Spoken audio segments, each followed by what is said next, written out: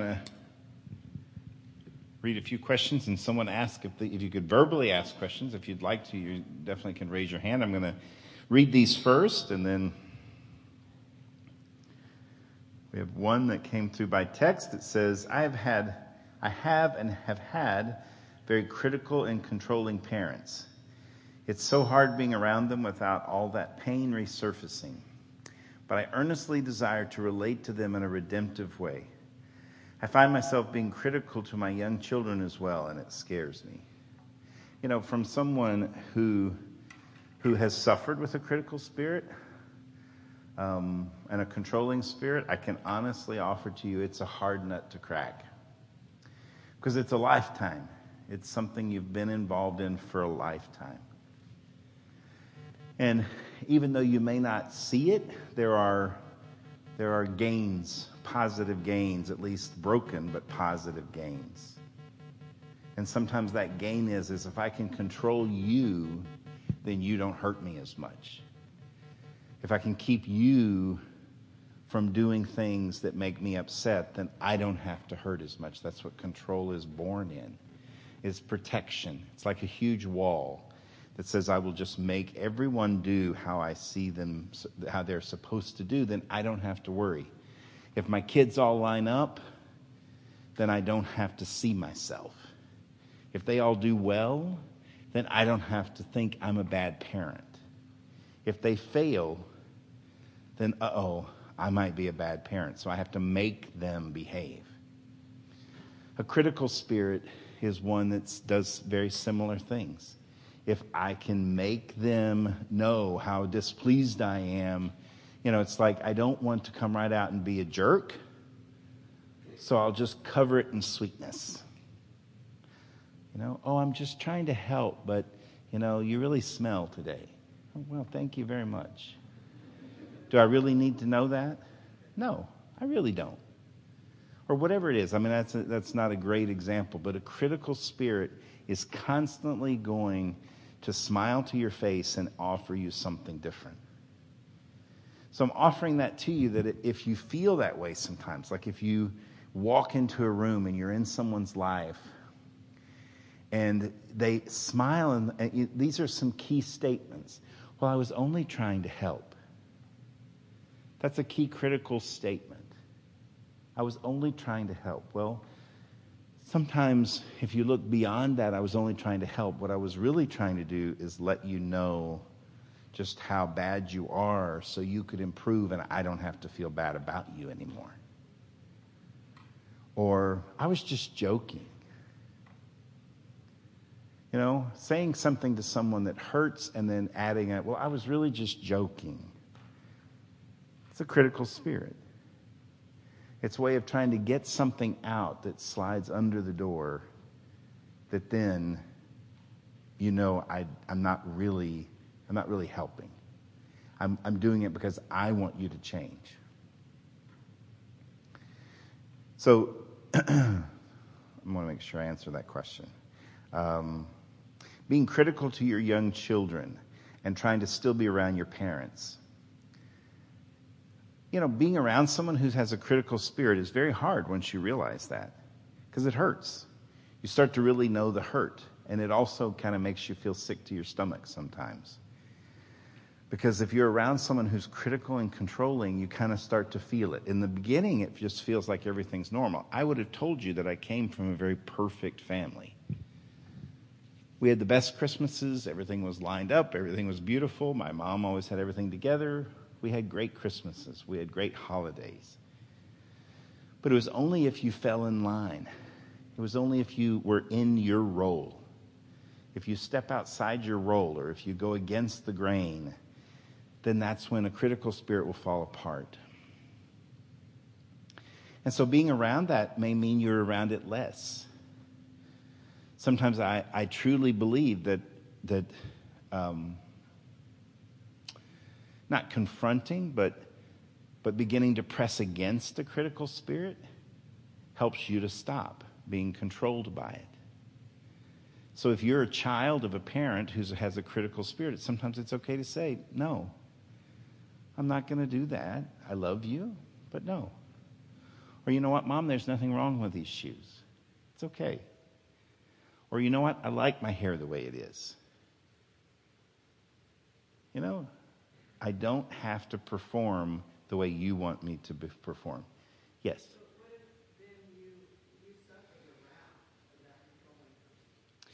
Whenever you say no or stop or anything like that. Well, that's the uncomfortable place, but sometimes the wrath is what they'll need to see, and you just have to stand out of the way of the wrath the best you can. Well, you know what I think is really important is, I mean, I understand that it's hard to be around a critical spirit. And I understand, you know, the fear of being critical to your own children.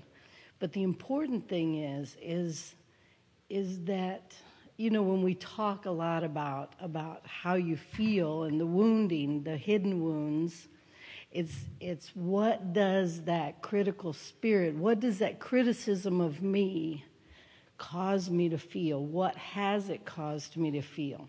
And sometimes it's that grieving of that feeling and that hurting through that feeling. Because unfortunately, if you meet up with a critical spirit and you confront it, and so I'm just offering that it may not always be confronting it.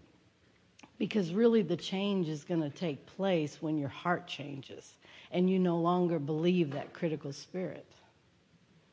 You know? It's like my own father. I had to go in and I had to feel the wounds, and I had to cry and to grieve. It says in the Bible, it says that tears are better than laughter, for tears scour the soul. You know, that scouring, it's that scouring, that cleaning of your soul, that cleaning up of that bitter root, because a critical spirit can lead right to a bitter root in your heart. Well, I'm just not going to let it hurt me anymore. It's not going to hurt me. Nothing you say or you say or you say. At first it starts with your father or your mother or your, you know, whoever. You know, but then, you know, as this hat of your father or your mother moves on to this person or this person or this person, you know, all these people start wearing these hats of these critical spirits. And so you build up these walls that, you know what, I'm not going to believe, I'm going to build boundaries, I'm going to build walls, I'm going to be a strong person. But guess what? That's just a bitter root. And that bitter root says, in the Bible, it says that it does not only affect you, it affects everything around you. That's when your kids come in. You know, and so in order to, you know, you can sit and you can, you know, say, I'm afraid. You know, it says, I'm afraid because I start becoming critical of my children. But it really requires going in and saying, what was that hurt in there? What is that hurt? Because it was not until I went to that place and could go through that hurt and how it hurt me and begin filling that spot. You know, it talks in the Bible about cleaning house. And you have to clean house, but you have to fill it with truth. You have to fill it with what is the truth. Because then when the truth comes in, you're on that unshakable foundation of I know who I am. And guess what? You, whoever you are, can't tell me that I'm less than, you know? And it's not that you're going to say that to them, but guess what? The truth is that you no longer need to let them know that they're being critical or be angry at them. Guess what? You learn to love well. You learn to love well. You know what? Yeah, I see that you think I'm less than. But guess what? I love you. That's what I learned, that when I could sit down with my dad, you know, after he came out of the hospital and things were better and I started healing and I did have to pull away for a while. You know, in the text it says that you have a hard time, you know, even being around that. Well, maybe you just don't be around it for a little while until you heal. Let God come in and do some healing. It's okay. You know, the thing is, if you feel like you need to be there, I need to be there, that's that critical spirit calling you in and saying, you know, you have to always be there to try and get that approval, because that's what a critical spirit is ultimately going to be asking you to look for, what it is that I'm going to get your approval finally, that's not going to tell me I'm less than or I'm not worthy. You know, so... Okay, I'll get off my high horse. That's what I think about it. And that's great. And that's absolutely the truth. It's hard to do that, to put, you know, more love in place of a critical spirit and just say, I'm not going to go there. I think it's interesting, or sometimes there are possibilities where the door opens, where the person with the critical spirit will allow you to actually talk with them about it. But I think it does come back to knowing who you are and being able to say, this is who I am under whatever they say, and trying to live on. And with kids, I think, at least I can only tell you what's helped with me, is being a parent that's not afraid to say, I'm sorry. Because sometimes a critical spirit jumps out before you're even aware that it's jumped out. And so I've had to go back sometimes and say, I'm sorry about that, you know. I didn't mean to. You know, I think if a parent can apologize, it shows their kids that they're not perfect. And so a less than perfect kid is more apt to go to their parent who's less than perfect if there's an open door there. Let me read this one here. How can you communicate to your spouse what bothers you or upsets you without making them feel you are attacking or criticizing? There's not a way to do that. It's always going to happen. I'm just playing. Shea and I have a saying that the couple that argues together stays together. And that's because if you can keep talking, you at least have a ground to begin to know what's really going on. Now, please hear me. I don't mean that the couple who takes it to the level of argument where you're wanting to scream and yell and throw things and run out of the house it's not good. That's not a good place. But I think, you know, we oftentimes know in a relationship that it's important to be able to sharpen one another. I mean, she sharpens me, I sharpen her. I'm generally the one that can see some of her brokenness. I'm not all the time always able to do that, and she's definitely the one who can sometimes see my brokenness. And I can swear to you, there are times that I don't want to see it. So if you try to go to your spouse and say, this is what hurts me, they may not hear it the first time. But I've appreciated over time, not immediately, but over time, I've appreciated Shea's persistence in occasionally, not every argument, saying, hey, you may want to look at this, you know? And trying to say it in a place where we're not arguing, you know? Have you ever just seen this about how you do this or how this happens? If you do it in the middle of an argument where you're already hurt and already upset, then your spouse is absolutely not going to see it. It's just angry, don't talk to me, I don't want to know that. But if you can come to each other, at least in another place where you can say, hey, is it okay if I sometimes I'm not a real proponent of texting in a marriage, but sometimes it's okay to text something you think a person's just going to react to. So you can actually get their words back and at least have something to look at to see what's going on. I'm not saying you stay there. Please don't hear me. I'm not saying a couple should always text everything to each other. I'm saying if you know there's a hot button issue that you have not been able to get through, sometimes it's nice to send them a little card or put it in a little note and just say, hey, this is some things I've been praying about for you. That's a much better place than you do this and you need to stop it. That never leaves the door open for good things. And to not quit. I know that hurts. And don't do it every day. But ask the Lord, when are some good times for me to keep? There have been times I've prayed about things before I've gone to Shea and talked to her about them, and they still end in an argument. But I still go back, and we talk about them again, and vice versa. I mean, I've heard her say this in an argument before. And I even prayed about this, and I don't know why you didn't, it's like, okay, yes, you can pray about something, and God says, yes, go ahead and talk about it. But it doesn't mean it always ends well. But if you really see it as a broken place in your marriage, keep talking about it. It might be you. It might be something you need to see. But it also might be them.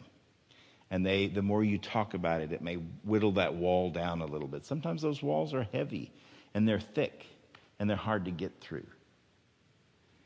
Okay? Go ahead. Well, and sometimes it's just to remember that, sometimes in arguments it becomes, who's going to end up being right? It's this battle. And so there are arguments that we still just table. We don't, they're unfinished arguments. We don't bring them up all the time. They come up occasionally and they're unresolved. But then sometimes it's just good to say, hey, you know what? I don't want to talk to you and you don't want to talk to me because all we're doing is arguing. So let's go to a movie, and you sit in a movie or do something, and then just table it. Just decide nobody has to win this battle today. And try not to make it a battle. Yeah, but sometimes it feels that way. You can't. Right. Sometimes it feels like an argument no matter what.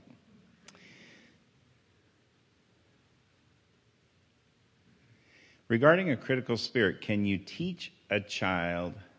instruct or teach a child without making them feel like you are criticizing them? Absolutely. I think criticizing is telling them what they're doing wrong. Teaching them is telling them how they can do it right. It doesn't always have to be, well, you're doing this wrong and you're doing that wrong and you did this wrong. It's a personal attack on them, I think teaching is just, hey, this didn't turn out the way you wanted it. It didn't turn out the way I wanted it. Absolutely. And you don't want to be crazy about it. You don't want to, I can't say a word to my child because I don't want that critical spirit to jump out. It's like, you just want to try to do your best at teaching them in ways that will help them. We do more advice, and I know with little kids that's difficult. We don't have little kids anymore. But trying to advise your kids, at a certain age, and it's trying to figure out where your motive is. Is my motive to try to change this child because of me? Because I'm embarrassed by them? Because I'm embarrassed by their behavior? Because I don't like the child that they are? Or am I really wanting them to see something good?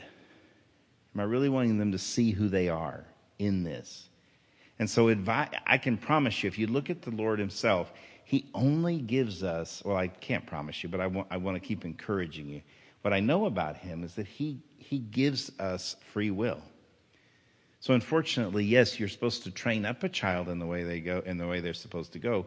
But ultimately, they do have free will at some point. At the point of their own ability to reason, they're going to make choices. So all you can do at that point is try to advise them and instruct them and then let them make the decision and not criticize it afterwards. That's usually where it comes in. Well, I wouldn't have done that. Or now look what you did.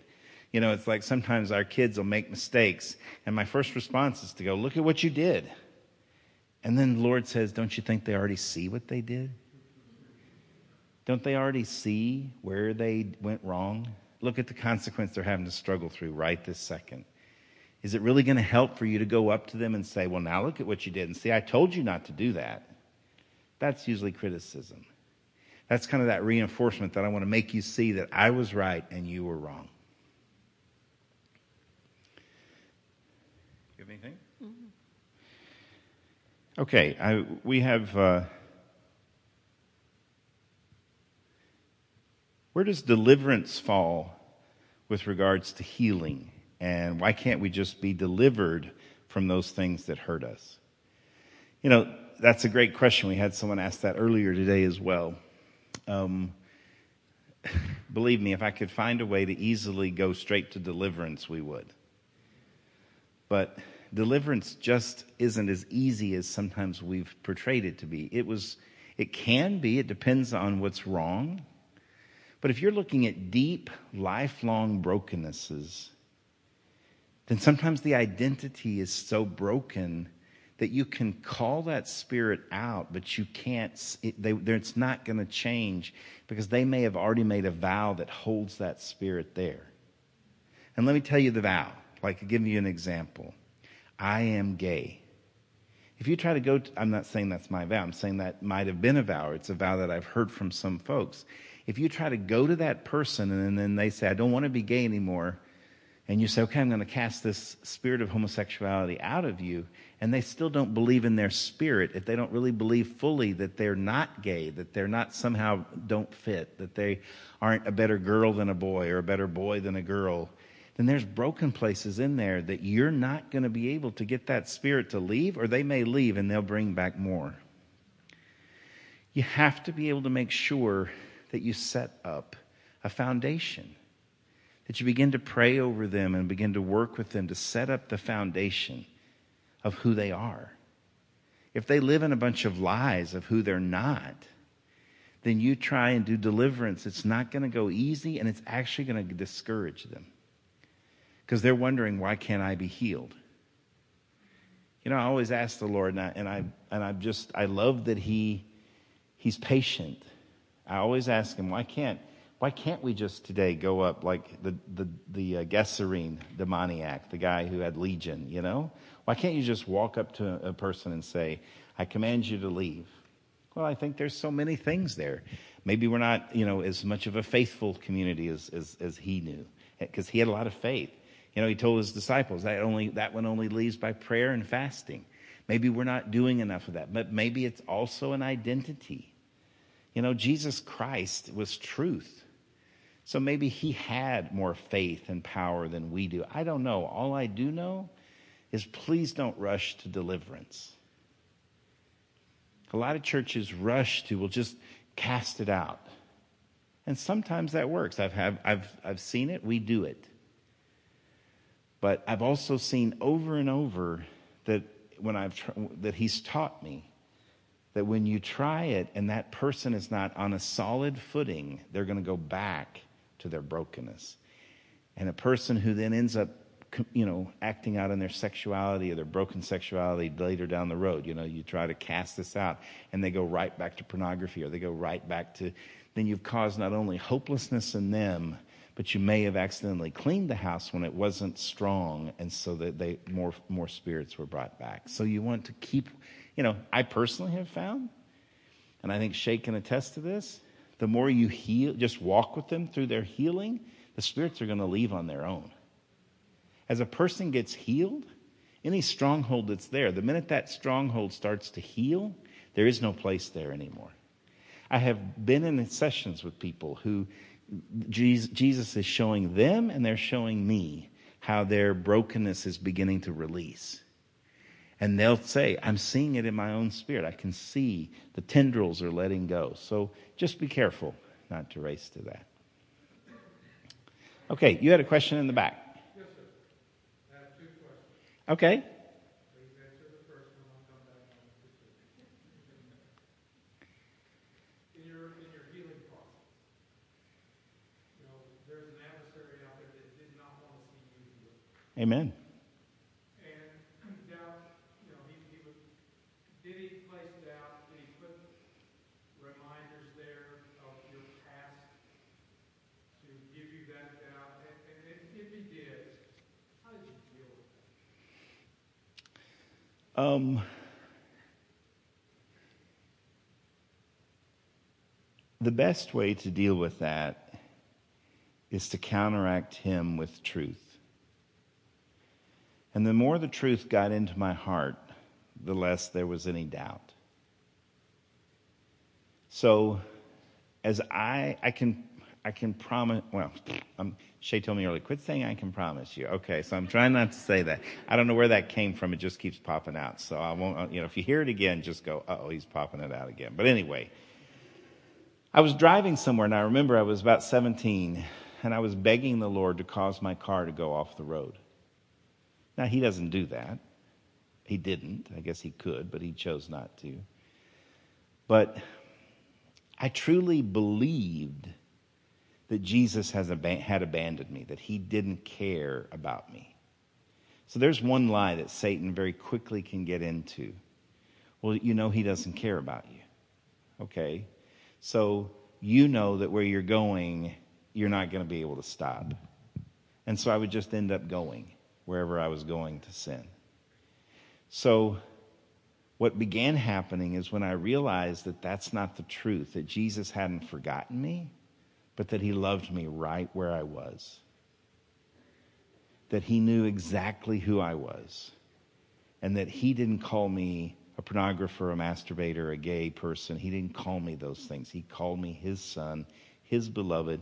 And actually, he began to share with me that if you look at the table of the kingdom of God, I have a seat there with my name on it. And I sit with him. And under his righteousness, only through the blood of Christ, I have the righteousness of Christ. And so every single time Satan would come at me and say, you're gay, this is what you do, you just look at porn, go look at it, you know that's what you really want to do, I would begin to try to pray over, okay, who am I really? Well, I'm a son of the king, and I have all the rights and inheritances and privileges of the kingdom. And so why would I, as a prince of the king, go and associate with prostitutes, with broken sexuality, however you want to do it? Why would I associate with that? That's not who I am. So then when Satan comes in and says, oh, come on, you know that's what you want, he began to heal those places that would say, no, that's not what I really want. You know, the most amazing thing to me is that, and I'm just going to use this as an example, is that Satan loves to tell us who we're not. He will always try and break our identity. Because if you think about it, if we really knew what kind of sons and daughters of the King that we are, we'd have a lot of power to do a lot of things in our own lives. But what happens is Satan begins very early saying, through our parents, through teachers, through bullies, through other people on the playground, through what coaches, you're worthless, you're not there, you're never going to get there.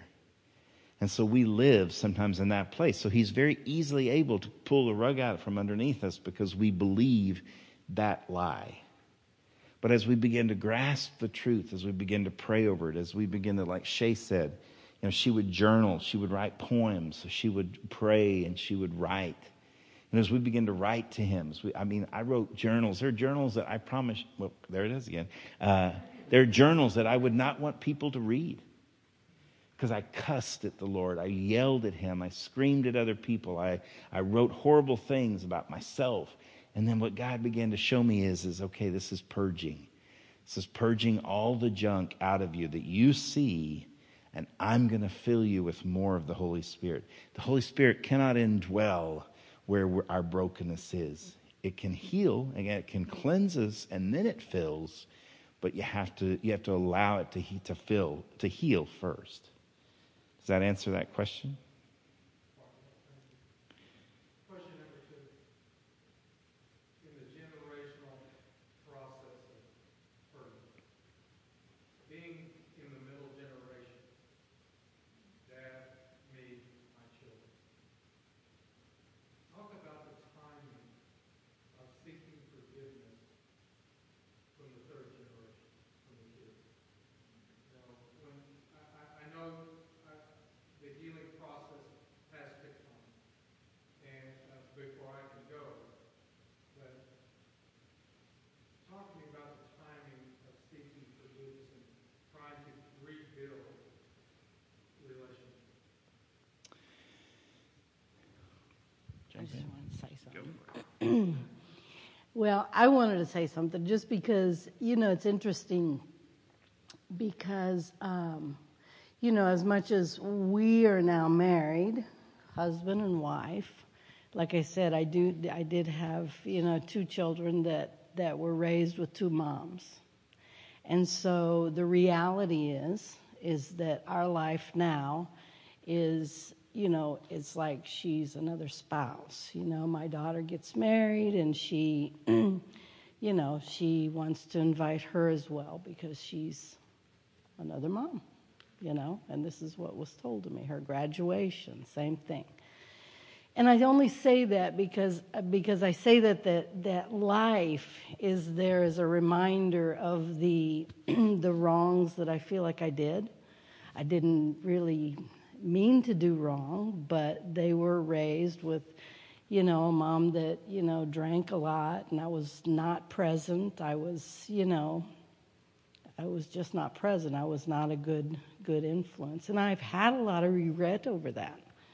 I've had a lot of regret. I've said, Lord, you know what? You've restored what the locusts have eaten in my life from my hurts from my dad and my mom and growing up and the sexual abuse and the rape and all of those things. But I look at, after we got married, I see just the hurt from, especially my daughter. My son was a little more welcoming to him, like Lee was sharing with somebody the other day. He looks at him and he says, hey, can I call you Dad? So, he was very welcoming. But my daughter, she was a little bit harder, and so I saw her kind of going through this anger at God, because here now all of a sudden I'm this Christian, and her life is changing, And I only say that because I just want to offer to you that I have grieved over that. I've grieved over just the pain that I've put in their lives, and that I didn't know the things that I wish I would have known and been able to offer them. But God has shown me that I now am able to offer that. And so I just have to do it in my love and in my life and being just real. I haven't been to the place yet of being able to go and say, or I haven't felt led to go to the place of saying, hey, would you forgive me? Or I feel like, and I don't know that I ever will. I don't know. I leave that up to God. I just know that I try to have little conversations when I can, with her especially, but also with my son. And it's been awesome. It's been awesome. It's gotten to where, she does call him Dad. She wanted actually him to give her away, but he did perform the ceremony at her wedding. And so I'm just offering to you that I just don't stay in a place of regret. Try not to stay in that place of regret. Try and see what God has restored in your own life and let it kind of flow over into your children. Let that flow over. Let it flow up to your parents and those above you, but also let it flow down to your children. And God will lead it. I don't know. I don't know that you'll ever get to a place. I don't know that I will. So. Amen. And I did get to that place. I did apologize to my daughter. At some point, I felt like God called me to do it. I've prayed and asked him if he would just lay things on my heart every now and again to just send to her, to say, hey, this came to my heart. I just was remembering this. And a lot of it's good things, like, hey, I remember when this happened. But I think Shay's right. I think you can't make it happen. And you also can't live in that place of regret constantly and I was going to say something about what you said about, you can't do it as you're in your own healing, but sometimes healing takes a lifetime. And so it's okay to sometimes say, Lord, I'm not there yet, but if you want me to say something to my kids, if you lay it on my heart, and what's so beautiful is a kid generally is fairly open to just spend time with you, And if they're not, it's okay then you may want to begin praying about that. Okay, where are they hurt? Where's their hurt? And I think there's never a problem with saying, I'm sorry, I'm sorry about this. I know this hurt you. Does that help? Okay. It just came to my mind, and this is just a little tidbit. As my daughter is, I go to hug her, and it used to be that she didn't even really like to be hugged, but I'll go to hug her, and she always goes like this. She always gives me the top of her head because I go to kiss her, right? And I'm always telling her, someday you're not going to give me the top of your head, But I keep praying over that, and I keep grabbing her, and I'll keep kissing her on the top of her head, And every time she does that, I feel like, wow, I've caused this. And it hurts. But just keep doing it, that's all. Amen. Love will break through where nothing else will if you just keep loving.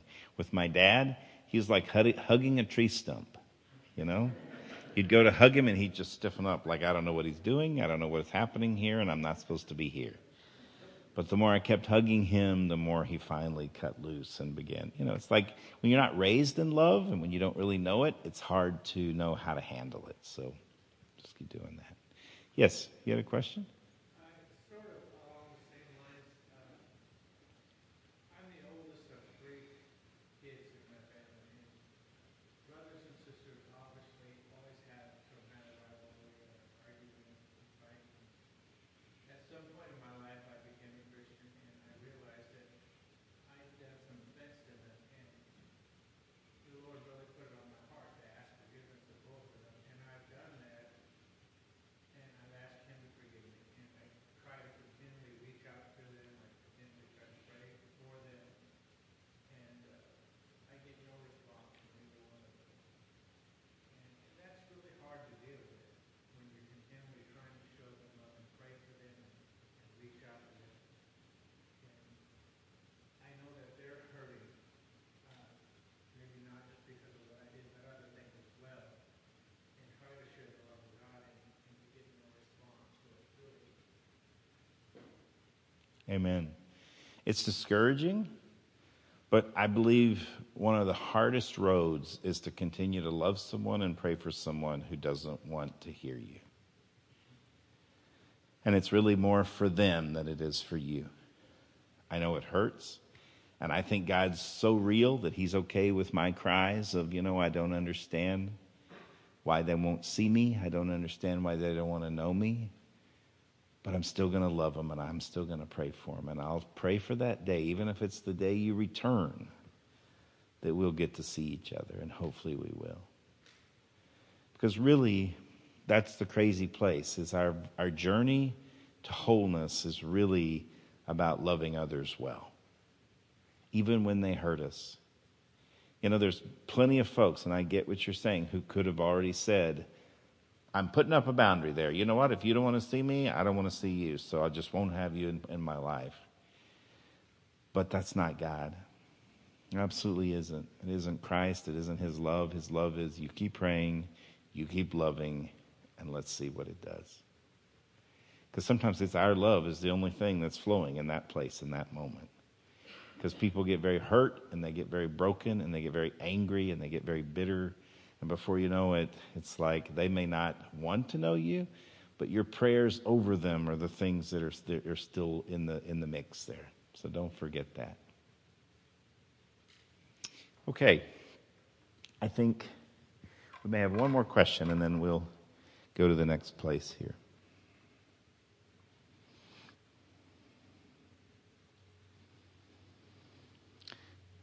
So what do you do when you've sought healing several times, when you've reached your heart, searched your heart, cried out to God, and only become more critical, bitter, and shut off? When you'd be fine, never seeing your parents again, when you're the same way to your son, your dad was to you, when your head and heart won't connect, when church is obsolete, when Christian verbiage makes your skin crawl, when your heart becomes so hardened it feels beyond hope, when you cannot receive love or acceptance. Well, Shea, you want to answer that one? I'm just playing. You just shared my story there. You just shared actually both of our stories. I mean, I have cried out to God at least 3 times in my life saying, I hate your effing guts. And He's never once turned away from me. He's never once said, you know what, I'm done with you. Lightning hasn't come down from heaven. He always looks at me and says, okay, you don't think I really know that?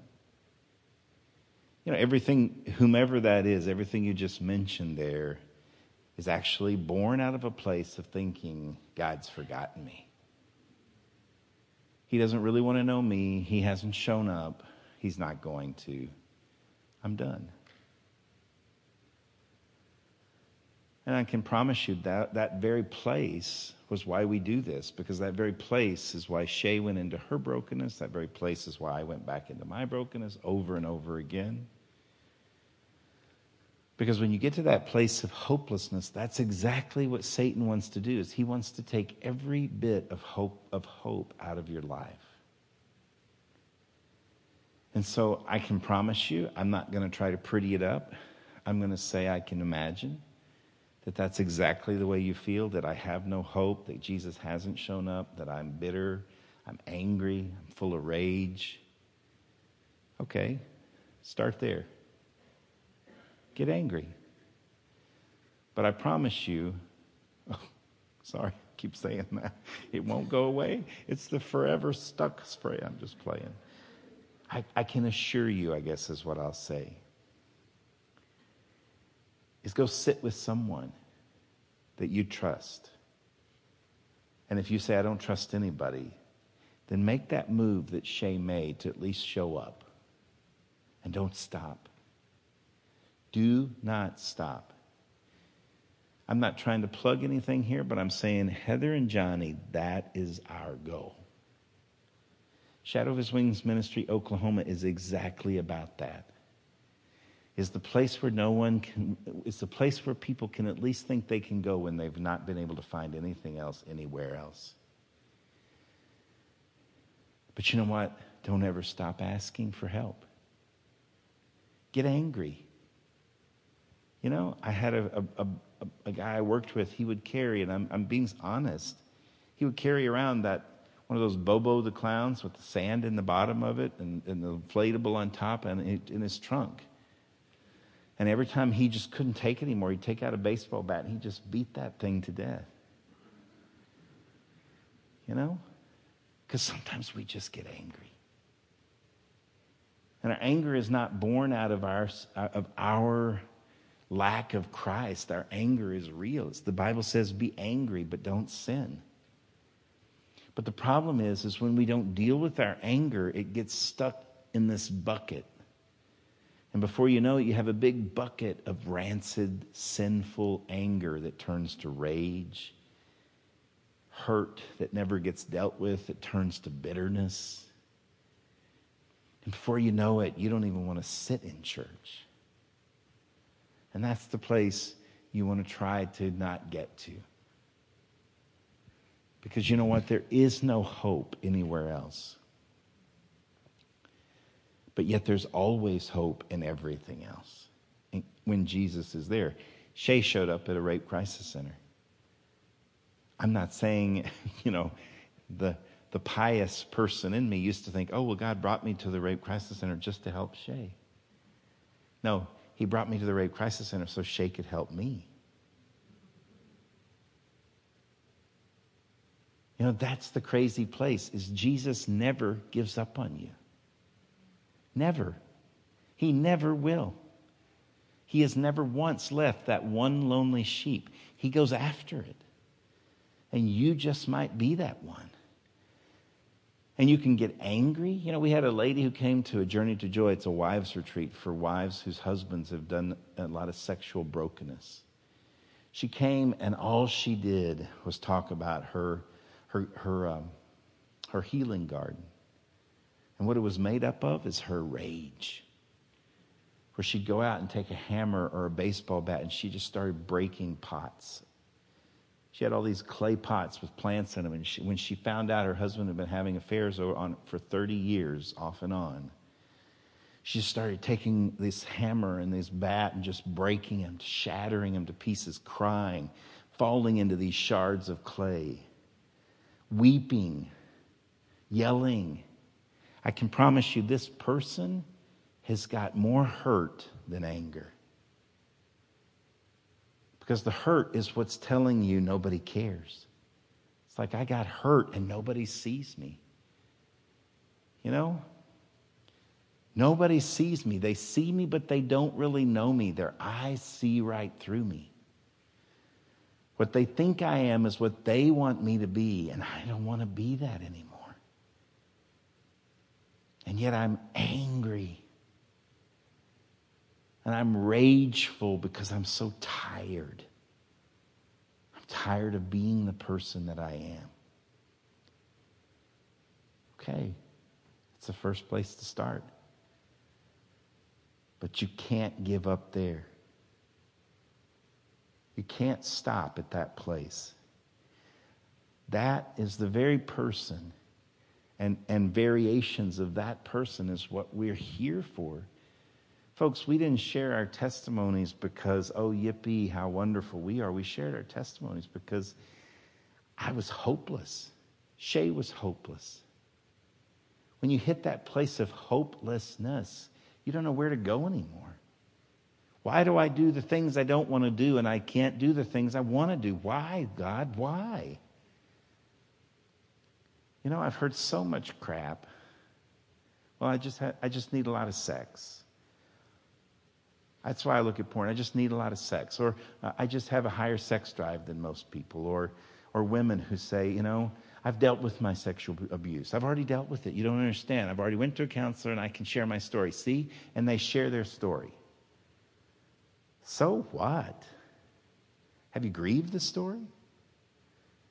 Have you gone to that little girl inside your heart and said, honey, tell me what it felt like for Daddy to come into your room at night?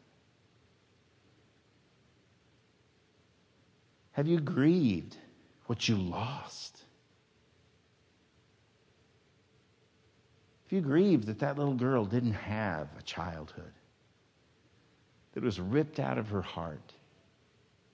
Have you grieved that? By golly, I'm not going to grieve that because I'm never going back there again. Why? Because I want you to hear this. And Jesus, I pray it falls in places of good soil. You don't really like the little kid inside of you. You don't like whatever it is about her or him that you think they should have known better to prevent what happened or to keep themselves from getting where they got. So I can promise you most of your anger comes from that you're mad because they should have known better. And you know what? That's going to be very hurtful if you stay there because you know what? She didn't know. He didn't know.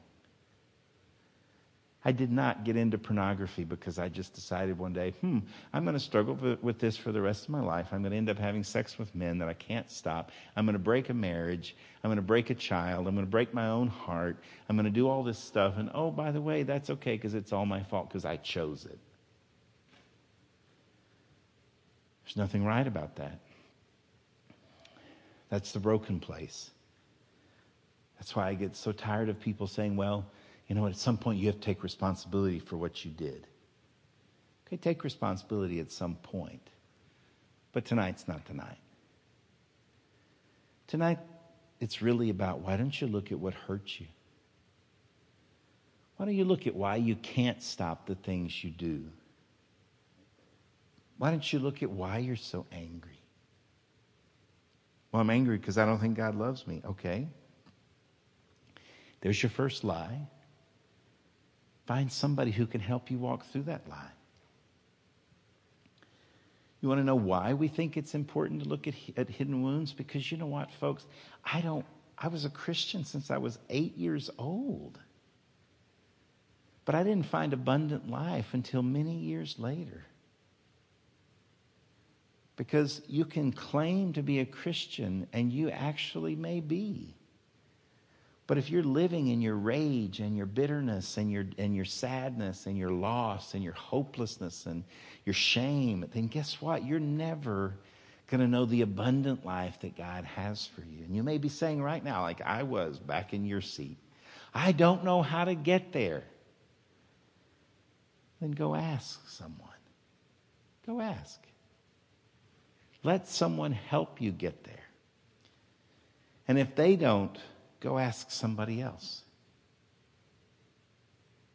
Because Jesus has, in my heart, he has one definitive thing you can always count on, that you should know the truth and the truth should set you free.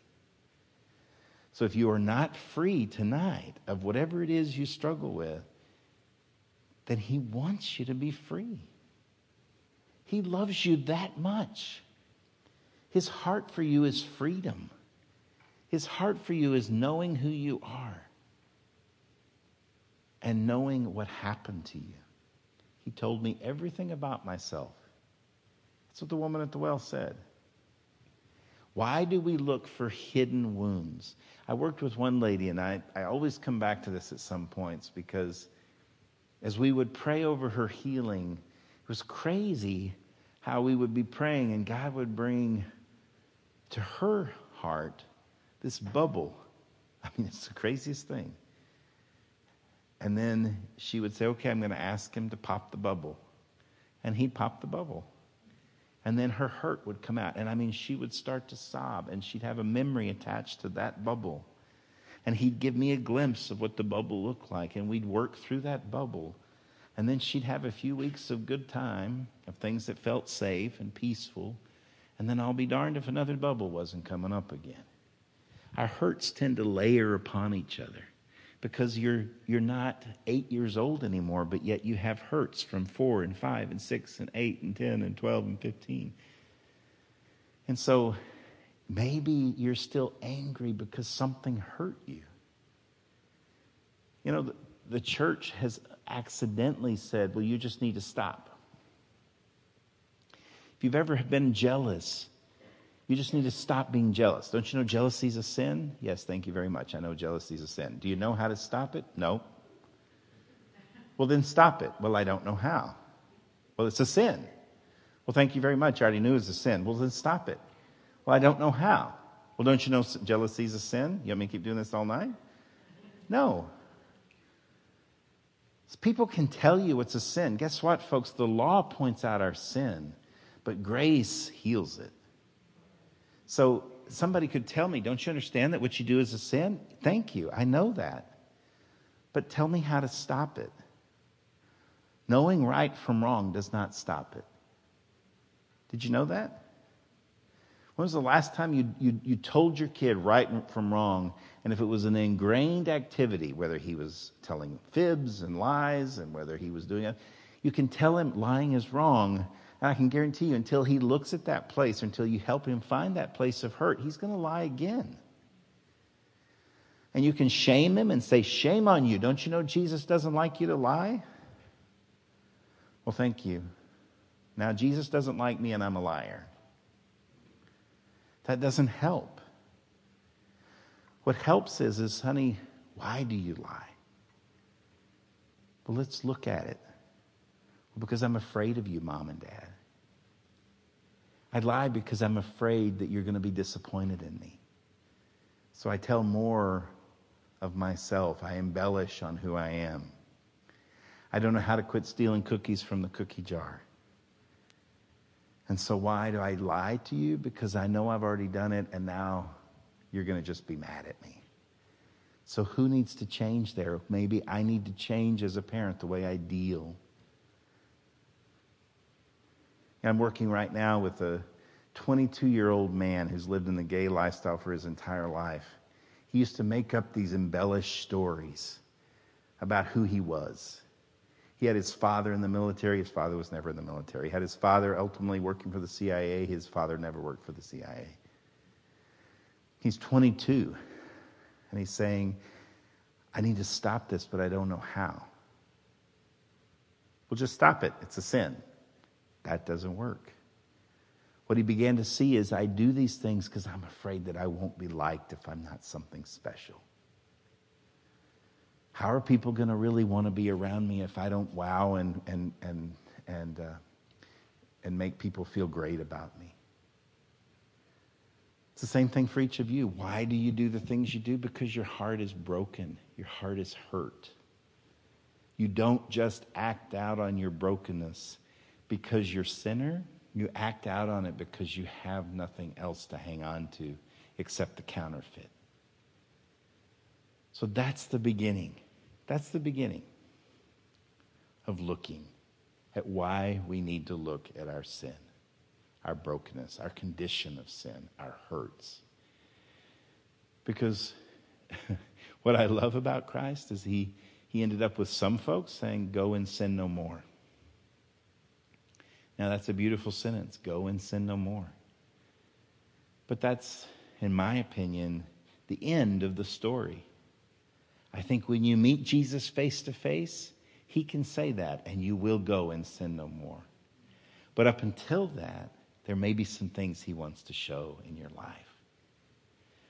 So don't just get upset because you're not there yet. Get hopeful because you're on your road. God has not forgotten you. He will not stop.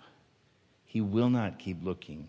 I always say to Shea, he overturns, or actually we say to folks, he overturns every stone. There's never a stone that he's not going to overturn if you're willing to see it. Okay? Okay. Well, why don't we, if y'all don't mind coming up, tomorrow night is our ladies' night. And so... No. Karaoke time. See, I told you she's got karaoke starting up next Friday. It'll be at 6 o'clock. No, I'm just playing. Ladies' night will be for the daughters. Okay? And even that word itself sometimes evokes pain. Because am I really a daughter? And then Tuesday night will be for the sons. All right, isn't it great to be a son of the King? It's beautiful to be the son of a king. But if you don't really know how to get there, now Tuesday night and Monday night we're going to look at ladies' issues, sexual abuse. We're going to be looking at sexuality. We're going to be looking at wounds that hurt women. So I know that's a struggle. It hurts. It's sometimes scary. But we believe that those are the bigger wounds. And that's what we want to start looking at. For Tuesday night, we want to work with men. Now, if you show up on Tuesday night, it does not mean as a man that you have homosexuality in your life, okay? Just because that's my problem doesn't make it yours, okay? And I promise you, we're not going to give you a lie detector test. So just come if you struggle. Come if you struggle with your own identity. Struggle with if you can't stop doing things you really want to stop doing. You know what? I read statistics the other day that 1 out of 4 to 5 men have been sexually abused in some way in their lifetime. 1 out of 3 to 4 women have been sexually abused in their lifetime. And sometimes we look at sexual abuse as just certain things. But did you know that we've worked with folks where sexual abuse has been, playing doctor, so to speak? It can wound. Playing doctor is not just playing doctor. You touch mine, I'll touch yours is not sometimes just this momentary, it just happens. Everybody does it. It's brokenness. It can sometimes lead to brokenness. Sometimes it doesn't, but sometimes it does. And I can promise you it isn't just that you need sex, because God did not give us our sexuality for it to rage out of control. He would never do that. God has never given us the gift of sexuality to have it rage out of control. So, Monday night for ladies, Tuesday night for men. What? Can it be teens? Yes, it can be teens. So if you are at least 14 above, 13 according to parental wishes, it's up to you all if you want to bring your child. Y'all have anything you want to say? I think it was maybe 2 weeks ago or Sunday ago, just to encourage you to invite someone. I mean, this isn't just something that we deal with as a church. This is going on in our community. At the core of us, God's made us to be sexual people. So, as much as, we're here at church talking about this, we all have neighbors, we've got friends, we've got coworkers, college, people that we know that are here in the college. Invite someone. It's a great opportunity to get this on the table and get a healthy God perspective on our sexuality. So I wish that I would have had this. I wish I would have had this 10 years ago. I wish I would have had this at 13, 14, 15. I think about how much different my life could be. So I would just encourage you guys, invite someone. It's the gift that you're giving them. So they're talking about it everywhere else. I'm just saying, let's bring it into the church. So. Amen. Let it be. So it is written, let it be done. So we're going to put on a song. If the sweet folks in the back of the room don't mind adding a song on right now. And we're just going to be up here for a little while to pray with you. Let's do another one while we pray, and then we'll end with that one. How does that sound? So if we could do something, not that one.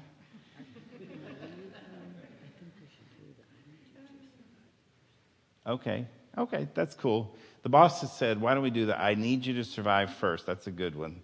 Now, this is an interesting song, so just bear with us. Everybody come up kind of to the up front here. I know you're not going to break if you have to. You don't have to come all the way up, but just kind of up a little bit further. Just stand up.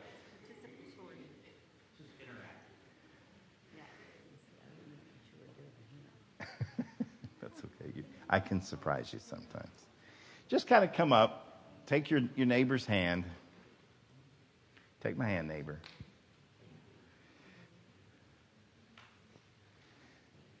I know it's uncomfortable, right?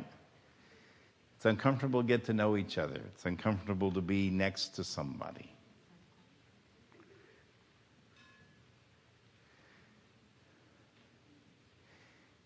Now, we believe in relationship. We believe that a lot of our brokenness is in broken relationship. And so, I guess we're scooting around here. All right. Here we go. Okay. Now, we'll allow you people to sneak out of the back there just this one time.